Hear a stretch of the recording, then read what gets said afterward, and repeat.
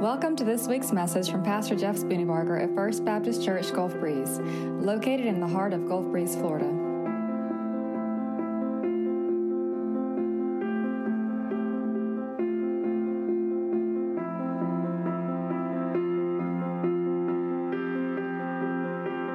Take your Bibles and turn to Esther chapter number 4. Esther chapter number 4. Oh, that's right. Here we got young people from 3 years old to kindergarten, 3 to 5. Line up right here in front of this auditorium. Miss Caitlin, you can come. Line up right here. Come on up. Uh-oh, we got these two. These two will run the whole church if you let them. Come on in. 3-year-olds, 4-year-olds, 5-year-olds, come on forward and line up. Miss Caitlin will. I know that we've got some folks out, and then when Miss Caitlin will take these three to. Is this everybody? All right. You guys could go upstairs with Miss Caitlin. Oh, by the way, we want to thank Story Point for opening up the nursery and their facilities up to us. Let us say thank you so much. That's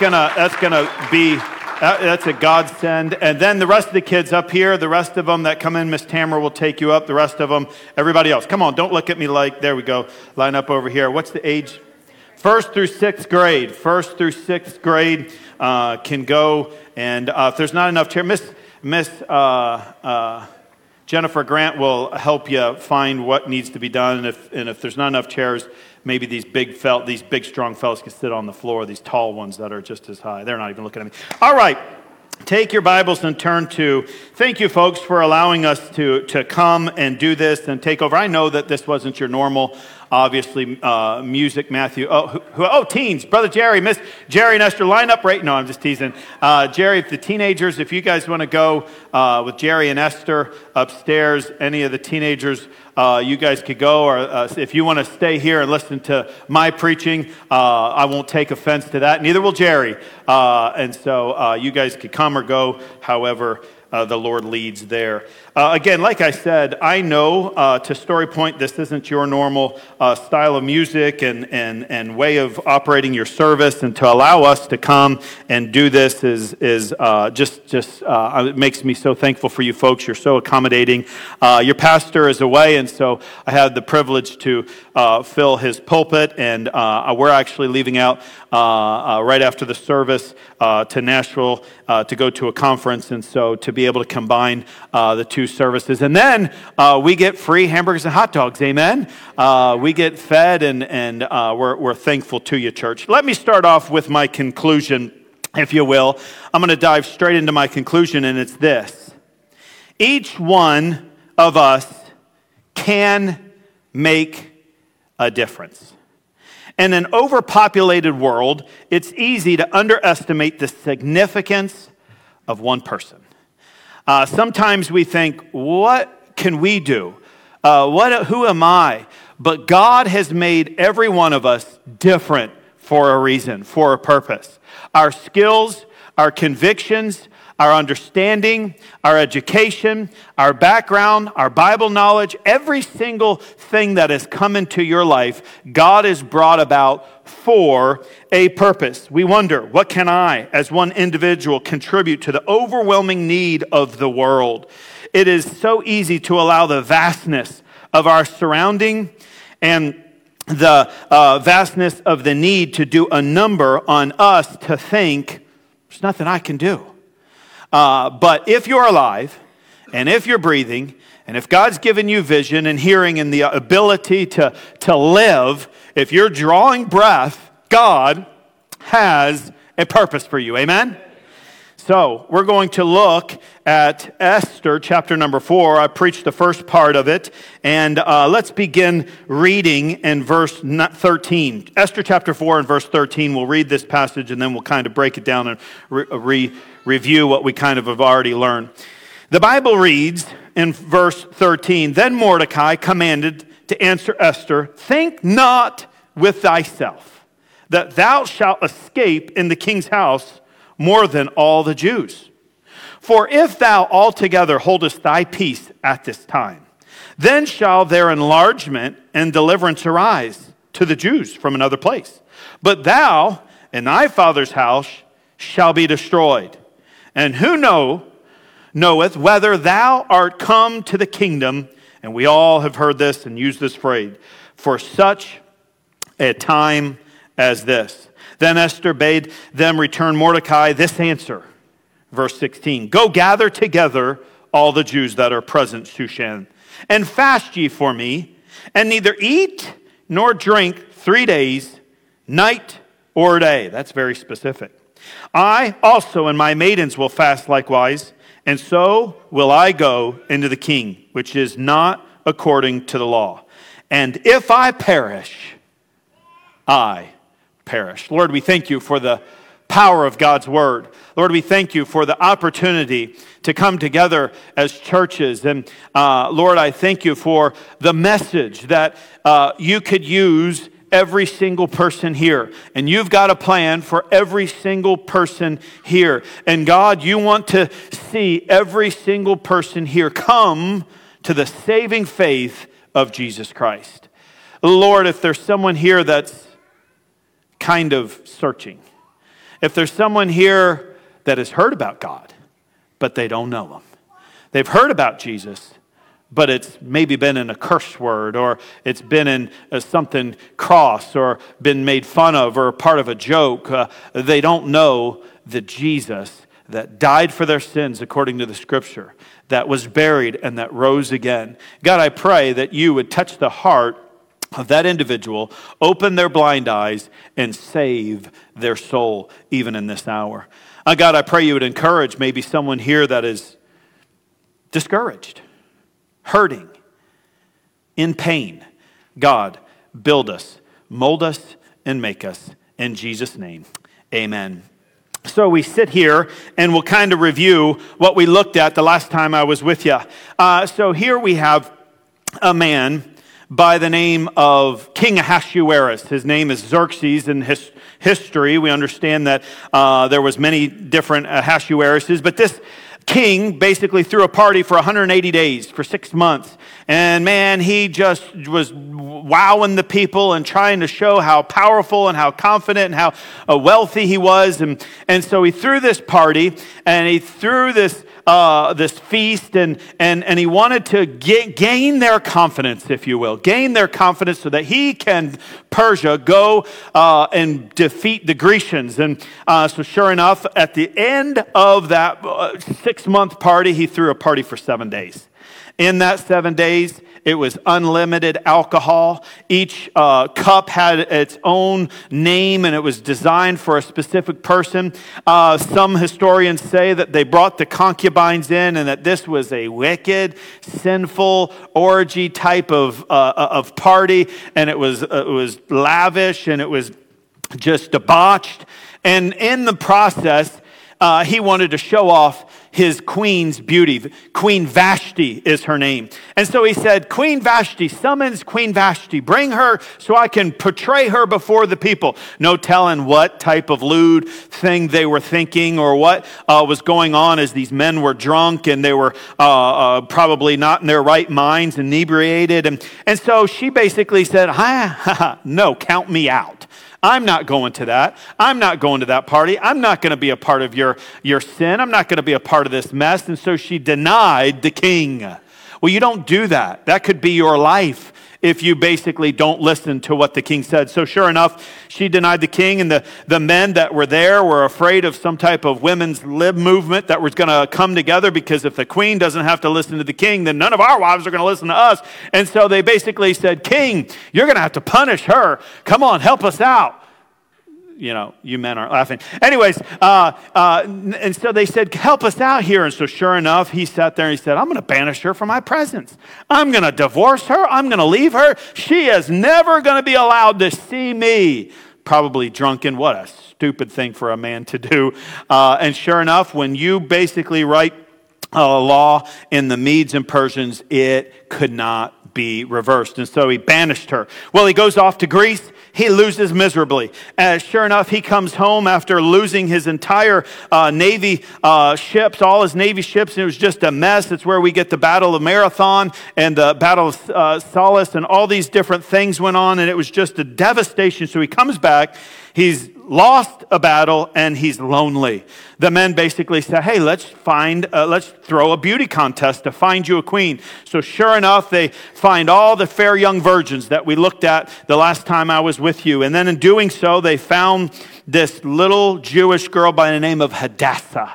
And Hadassah realized she was basically orphaned by her parents that we looked at, and probably the siege that Nebuchadnezzar and Babylon had taken over, and probably parents may have died, and that's just speculation, but however it came about, she was orphaned.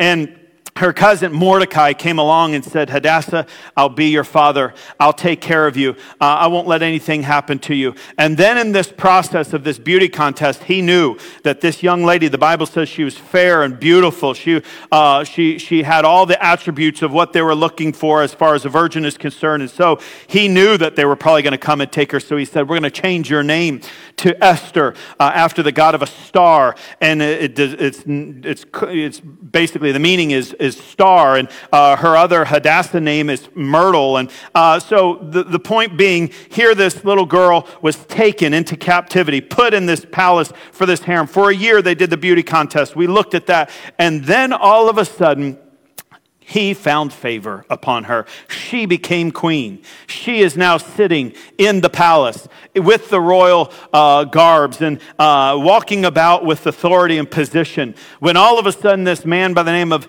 Haman comes along, and he wants to be bowed down to. He wants to be worshiped, if you will. He wants people to know who he is. And in his pride, he wants everybody to sit here and bow. And this was King Ahasuerus' command that people do this. But Mordecai, I believe, was a God-fearing man and would not bow because he would only worship God and God alone, the God of Yahweh. And so sure enough, here comes this evil Haman, and Mordecai sits here and probably shakes his head no, and everybody's kind of looking around like, what? And he's like, not going to bow down to you. Well, that enrages him. And that enrages him in such a way that he talks the king into making a decree, and this decree was going to wipe out all the Jews, and anybody that killed these Jews could take from their spoil, and that through that he was going to give to the kingdom millions of dollars, and it was going to benefit the king, it was going to benefit the community, and he was going to rid the world of all the Jews. Well, the king basically sat there and said, here's my ring, go ahead and stamp it, it'll be the law of the Medes and Persians. So boom, pow, he stamped it and it was set in place. Here we come upon Esther chapter number 4.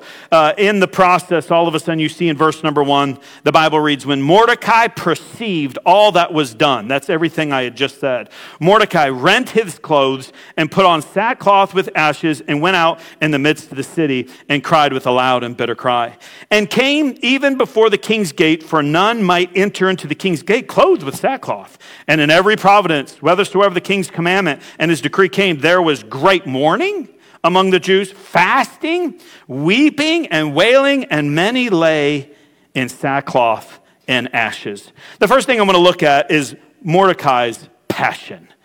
Here's a man that finds out that there's been a decree and that he and all the people are going to be killed. Every child, every woman, every man, every Jew was going to be completely killed, wiped off the face of this earth. That brought him to a place where he put this sackcloth and ashes. This is like a burlap sack. This is something that is not comfortable. It's very coarse. That hurts. And he puts it on to let everybody know, I'm not comfortable. And even after I forget this, I'm going to leave this on to kind of rub me raw, to help me realize that this is a place of mourning. This is a place of pain. I do not want to be here. He was brokenhearted for his people. It makes me think in this position, what impassions you? What brings you to the place where it would make you kind of come to a place of tears, come to a place of agitation? What just do you love? Now, I could sit here and talk about turkey, chicken, steak, fish, shrimp, crab, and we can all of a sudden say, oh yeah, mashed potatoes, sweet potato. I can start talking about food, and all of a sudden I get everybody's love language, amen? I mean, I happened to go on a cruise last month and had the privilege of enjoying that all you could eat. Never been on a cruise before, never experienced having all that just at my fingertips. And sure enough, man, I ate crab legs. I went up to that bar and I put crab legs. I was like having to hold it to my table, and they're like, you can go back. But anyways, I put it down on the table, and I'm eating, and after the family eats, we get up and we sit down, and we're like, what are we going to do now? And we're like, I don't know, let's go back, eat some more, you know? And so we do, and that's all we did. I gained over 10 pounds on that little cruise that we enjoyed as a family. My daughter was leaving for college, and so it was our kind of last big family vacation where it was just kind of, and there was a lot of family time, and it was exactly what we wanted. We laughed and enjoyed ourselves. But my point is, man, when we talk about food, we talk about things we love. Amen? When we talk about experiencing events and vacations, and all of us have certain passions. But I would like to think that in a believer's heart, they're passionate about their church. They're passionate about their Savior. They're passionate about the cause of Christ. They're passionate about God's work, God's word. They're passionate, and it brings them to a place where they just can't get enough. They can't get enough preaching. They can't get enough prayer. They can't get enough togetherness. Hey, I enjoy when the church comes together and we begin to sing praises to the Lord. There's nothing that thrills my heart more than when the church begins to just worship the Lord, and when the preaching is opened up and the word of God is preached. I long for the days of revival. How many knows what I'm talking about? I long for that time of praise, and I love when we get together. And the Bible says we are to rejoice with those that rejoice, and we are to weep with those that weep. I hope that we're passionate about people that are hurting. I hope that we come alongside when we find out that somebody has lost their loved one.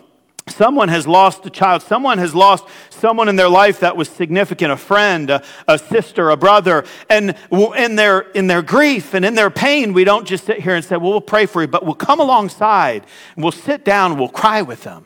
And we'll put your arm around them and let them know, hey, I'm hurting with you. I'm hurting because you're hurting. The Bible says we are to weep with those that weep.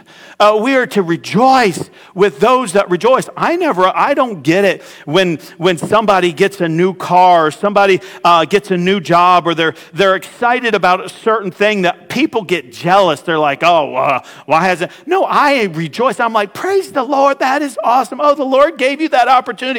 Oh, you get to do that? I never sit here and envy anybody. I get excited for the opportunities God has given people. Amen? We are to rejoice with those that have blessings and things, and we are to hurt with those that hurt. And here, Mordecai is living in this isolation and this difficult, or Mordecai was concerned about his people, and all the Jews were horrified that the slaughter was about to be happening, but Esther was living in isolation of the queen's house. Esther didn't know enough to be concerned about this thing, and so all of a sudden we see the Jews' problem. The Queen Esther needed more information. She needed to understand, here is her cousin that's a father figure, out there crying, out there mourning, sackcloth and ashes at the king's gate, and everybody's saying, something's wrong with him, something's wrong with him. And she's like, hey, figure out what's going on. Figure out what we can do. Here, take some clothes. And in those days, to be given clothes from the palace, you wouldn't refuse that. I mean, that's something of value. It's not like us that have our entire closets full and we're like, what, I have nothing to wear. And yet it's like a walk-in closet packed full. I have nothing to wear. I don't know. None of this I want to wear. And it's like, first world problems. Anyways, here we've got an individual that probably wasn't in that. So for her, from the palace, to be given clothes and him to say no, all of a sudden she's like, got to get to the bottom of this. Verse number 5, the Bible says, then called Esther for Hatach. That was a servant that the king's chamberlain, whom he had appointed to attend upon her, and gave him a commandment to Mordecai to know what it was and why it was. So Hatach went forth. In verse number 7, it says, Mordecai told him of all that had happened unto him, and the sum of the money that Haman had promised to pay the king's treasury of the Jews to destroy them. Also, he gave him the copy of the writing of the decree and charged her that she should go to the king. So basically, he's sitting here saying, tell her she needs to go to the king because all the Jews are going to die. And if she doesn't stand up and she doesn't do something, we're dead. And so here the Jews had a problem, and that was they were going to die. But then, of course, Esther in verses number 9 through 11 has a problem. If you look at verse number 11, all the king's servants and all the people of the king's province do know, so she's now answering Mordecai back, that whosoever, whether man or woman, shall come unto the king into the inner court who is not called, there is one law of his to put him to death, except to whom the king shall hold out the golden scepter. So basically, if she were to go into the king's presence and she were unannounced, it could be her death right then. So her problem was she couldn't just go to the king. She couldn't just go in and ask questions, and it could have been her life. As a matter of fact, there towards the very end, and she says, and have not been called unto the king these 30 days. She hasn't seen him in over 30 days.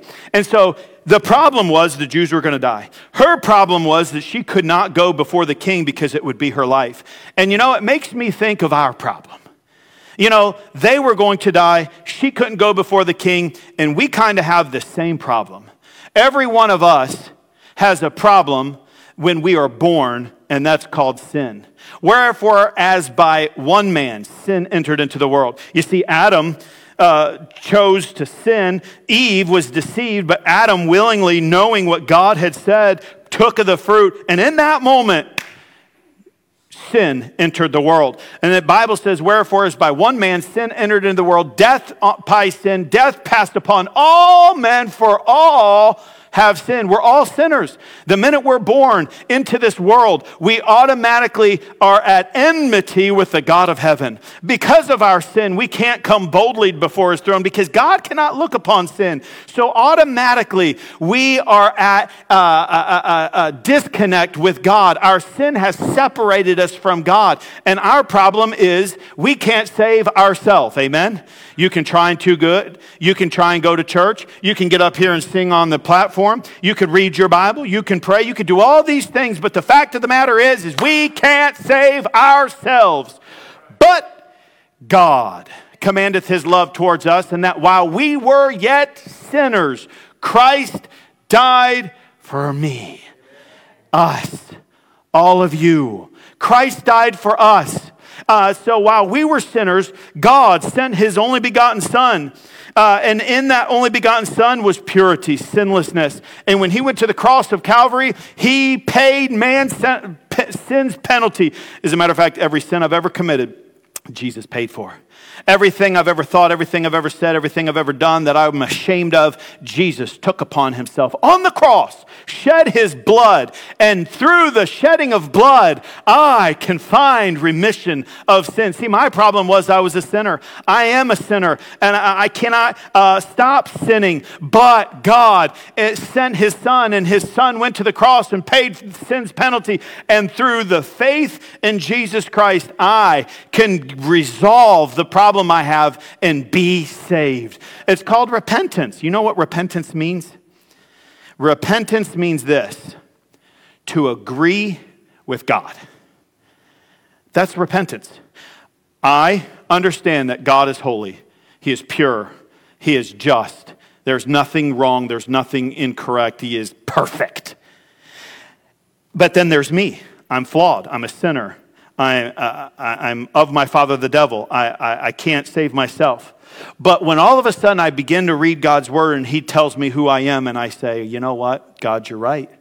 I am a sinner. In that moment, that's called repentance. That's called I'm agreeing with what he thinks, what he has said, where I stand. I'm a sinner, God. I'm in need of a redeemer. As a matter of fact, God said we need a redeemer. That's why he sent his Son. And in that moment, agreeing with him is where repentance. Yes, Lord, I'm a sinner. I'm in need of a Savior. I need something. I need redemption. I need salvation. I need justification. I need these things. And in that moment, God, in his sovereignty and his power, forgives me of my sin. And when I put my trust in the finished work of Jesus Christ on the cross of Calvary, I get saved. And so my problem was I'm a sinner, just as the Jews' problem was they were going to die, and Esther couldn't go before the king. I hope if you're here today and you don't know Jesus, that you would confess your sin and get rid of that problem and get the answer in Jesus Christ.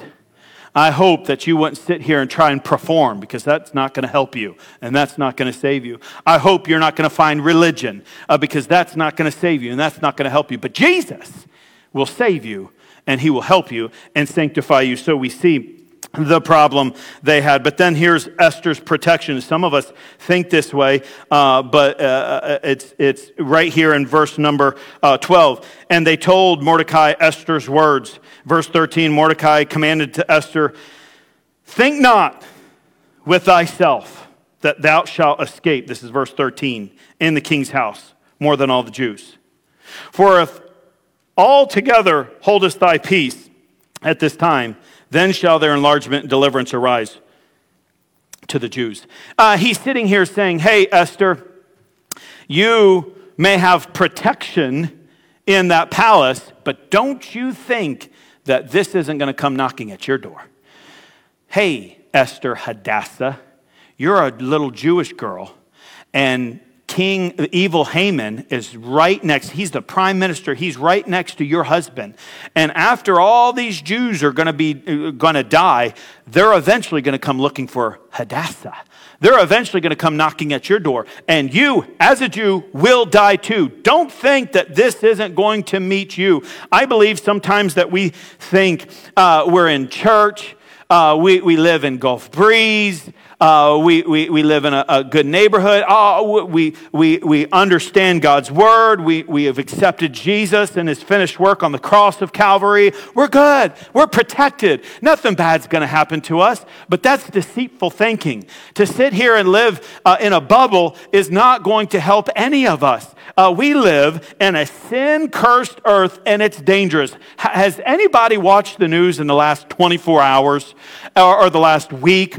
If you've watched it for the last month, you'll go crazy. I had to finally just turn the news off and focus on God's news, because you look out and you see the pain and the crime and things taking place around. I live in a pretty nice upper scale neighborhood. And just in the last week, I got a call from the president of the homeowners, and I'm part of that whole clan, and we're getting things fixed up, and it's a nice place. People walk in our neighborhood all the time, nice sidewalks, manicured yards. And she said, "Hey, did you hear on this such and such a street that someone kicked in the back window and robbed them?" And I said, "What?" They said, and they didn't just rob them, they cleaned them out. In broad daylight, they pulled up their moving truck or van and started taking all the electronics and the jewelry and whatever. And I said, "You're kidding." And she said, "No, we think it's probably somebody that's done some work in the house and knew the layout and knew the people. It's business owners that own the manicure place, so they work from morning till evening. And in the middle of the day, all of a sudden they come up in my neighborhood and start robbing some homes." And we're all kind of thinking, how could it happen in our neighborhood? That is crazy that it would, it just kind of shakes you. Here, Esther's thinking, I'm the queen. I'm in the palace. I'm okay. No, you're not. Hey, church, we got to wake up and realize there is a world going to hell outside these doors. There is a community that used to, at one point, fear God, respect the Bible, respect the house of God. But anymore, they are turning animus, angry and vitriol towards the church. They don't respect God and our position and holiness and purity, and they want to tear down our position, and they want us to stop standing for truth. And there is a lost world that wants to take us out if we don't stand for the love of Christ and we don't get out here and begin sowing the good seed. we don't begin showing the love of Christ. We don't get into communities and seeing God's word, God's power. The Bible says it's the gospel is the power of God unto salvation. If we would take the answer and take the word into these communities, we will begin to see people saved. We have got to understand that we can't just sit here and think, we're okay, we're saved, we're all good. Nothing's going to happen. No, we've got to get out here and save our community and see the Lord do a work, because if not, our society will go to hell in a handbasket. If not, the foundation will begin to crumble around us, and we'll sit back and watch and think, we're all good. It's okay. Well, no, we can't have that thinking. And that's exactly what Mordecai's telling Esther. Think not to thyself. But then there's Abraham's promise. You say, Abraham, where does he come in? Verse 14, for if thou altogether holdest thy peace at this time, then shall the enlargement and deliverance arise to the Jews from another place. Mordecai had complete confidence in God. He knew that the Lord had promised to give Messiah through the descendant of Abraham, Isaac, and Jacob. He knew that in Genesis chapter number 12, that he sat there and he said, look to the stars, look at the sand. You see, I'm going to bless you, and you're going to be a great nation, and this Jewish people are going to, my line, my messianic line is going to come through the Jewish line, and I will protect you, and I will curse them that curse you, and I will bless them that bless you. And Mordecai, knew God had made the Jews promise. And so he's sitting here saying to Esther, it's going to happen with you or without you. God's going to have his will done. You could be a part of it, or you could sit here and think you're going to do your own thing. You can either get on board with God's plan, or you can hide and think, it's not going to affect you. He is basically saying God's going to have his will. God's going to fulfill his promise, and you could be on point or not. I'm telling you, I have had times in my own life where God has made me a promise from his word. And I've at times read it and doubted it, but rest assured that when God makes man a promise, he will fulfill it to any end. Satan can come against it. People can try to oppose it. When God makes his people a promise, he cannot but fulfill it, because God is not a father of lies or a liar. When God makes a people a promise, he's going to fulfill it. And I have been in the Esther moment at times where it's all of a sudden I have to sit here and put my neck on the line. I have to put myself out there, and I thought, man, this could go bad. If I'm not careful, this could just completely destroy everything. But I trusted God, and I walked in his ways, and I stood upon his word, and I stood upon his principles. And when it seemed like everything was going against it, I sat there and I said, I cannot focus on what I see, because I know God made a promise. And if you have a situation in your life, I'd encourage you, go to his word, find a promise, and stand upon the promises of God. And you don't have to sit here and be up one day and down the next and up one day. When things go wrong, you could sit here and say, it's all right. It's part of God's plan. God's in control. And I have been in this moment where God has made a promise and he fulfills it. Here we see, of course, God's promise, and that is that we are to discover our purpose. Here we see the promise to Abraham, and then, of course, the purpose of God, bringing me to my conclusion. Discover God's purpose. Here we see Hadassah and the purpose when it says, and know whether thou art come for such a time as this. She understands, okay, you have these people pray, you have them fast, and if I perish, I perish. Real quickly, in my conclusion, here I think Hadassah probably went back and thought about all the pain she had been through. She probably remembered when she was a child and mom and dad were killed. And she probably sat there and remembered every night she cried herself to sleep. She probably remembers Mordecai coming alongside of her and saying, I'm so sorry, Esther. And she probably remembers, why did God do this? Why did God take mom and daddy? Why did he do this? Why did we get seized? Why do we here in this Persian Empire or Babylonian? Why is this happening? And Mordecai, I don't know, Hadassah, But listen, I won't let anything bad happen to you. I'll love you. I'm going to be your father. I can't take their place, but I'll do my best to make it up to you. And then sure enough, all of a sudden, when the Jews were able to go home, and all the people were packing up and they were able to go back to their homeland, and she was probably like, yes, all right, runs home to Mordecai and she says, hey, are we packing? Are we going? And Mordecai says, no, but let's go home. That's where mom and daddy are buried. That's where life, we can rebuild, we can get, everybody's going. No, we're working in the palace gates. I can't go. There's nothing at home for us. But everybody's going and we're going to be left here with these.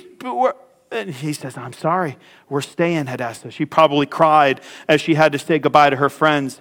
And then only to find out that they were having a beauty contest and she was a beautiful young virgin. And here he is, comfortable once again in Mordecai's home for the guards to break through and say, the king has need of her. And no, please, no. And he looks at Mordecai, and she gets put into a temple with almost 400 other women. And they've been trained and taught that they're going to stand before this king that could do anything he wants sexually with them.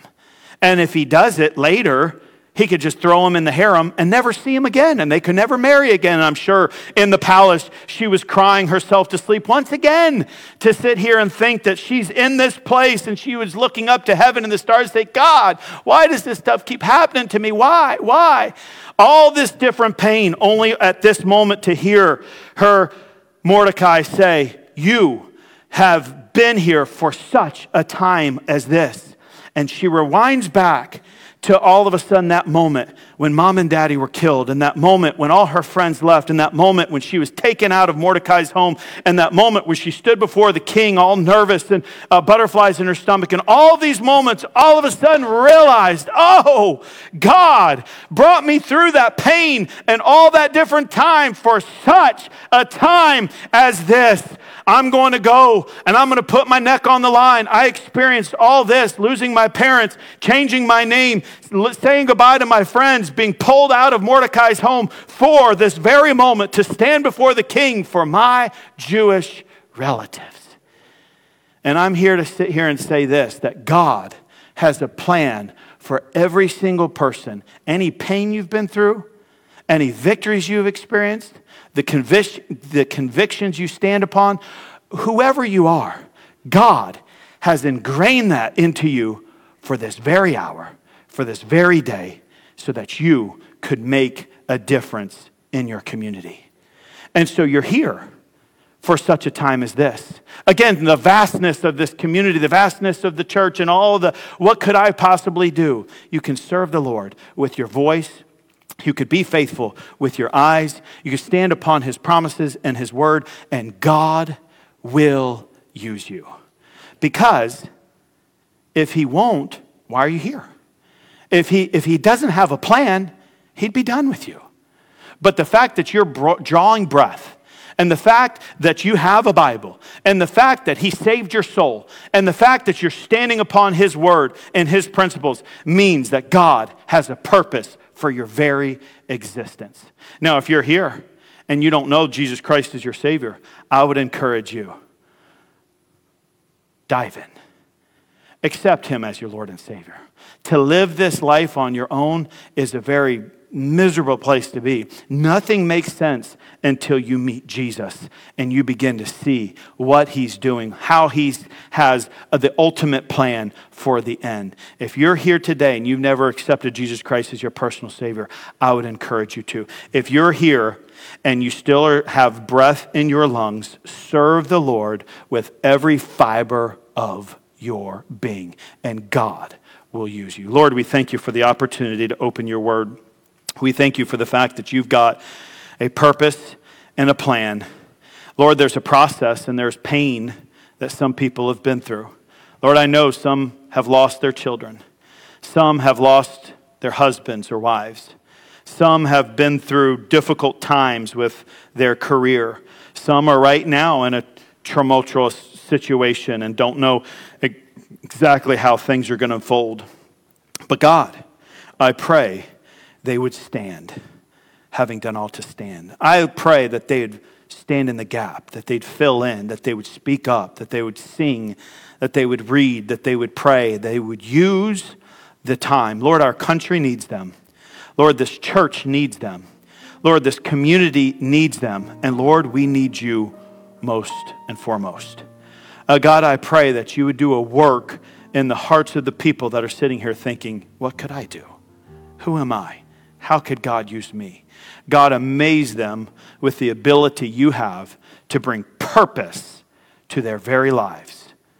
Lord, use the pain, just like Hadassah, of people that have been through this process, been through the struggle, been through the heartbreaks, to realize and to know that you have got an ultimate plan for all that difficulty to help someone through it that's going to face it in the near future. God, use us, and we'll thank you for it.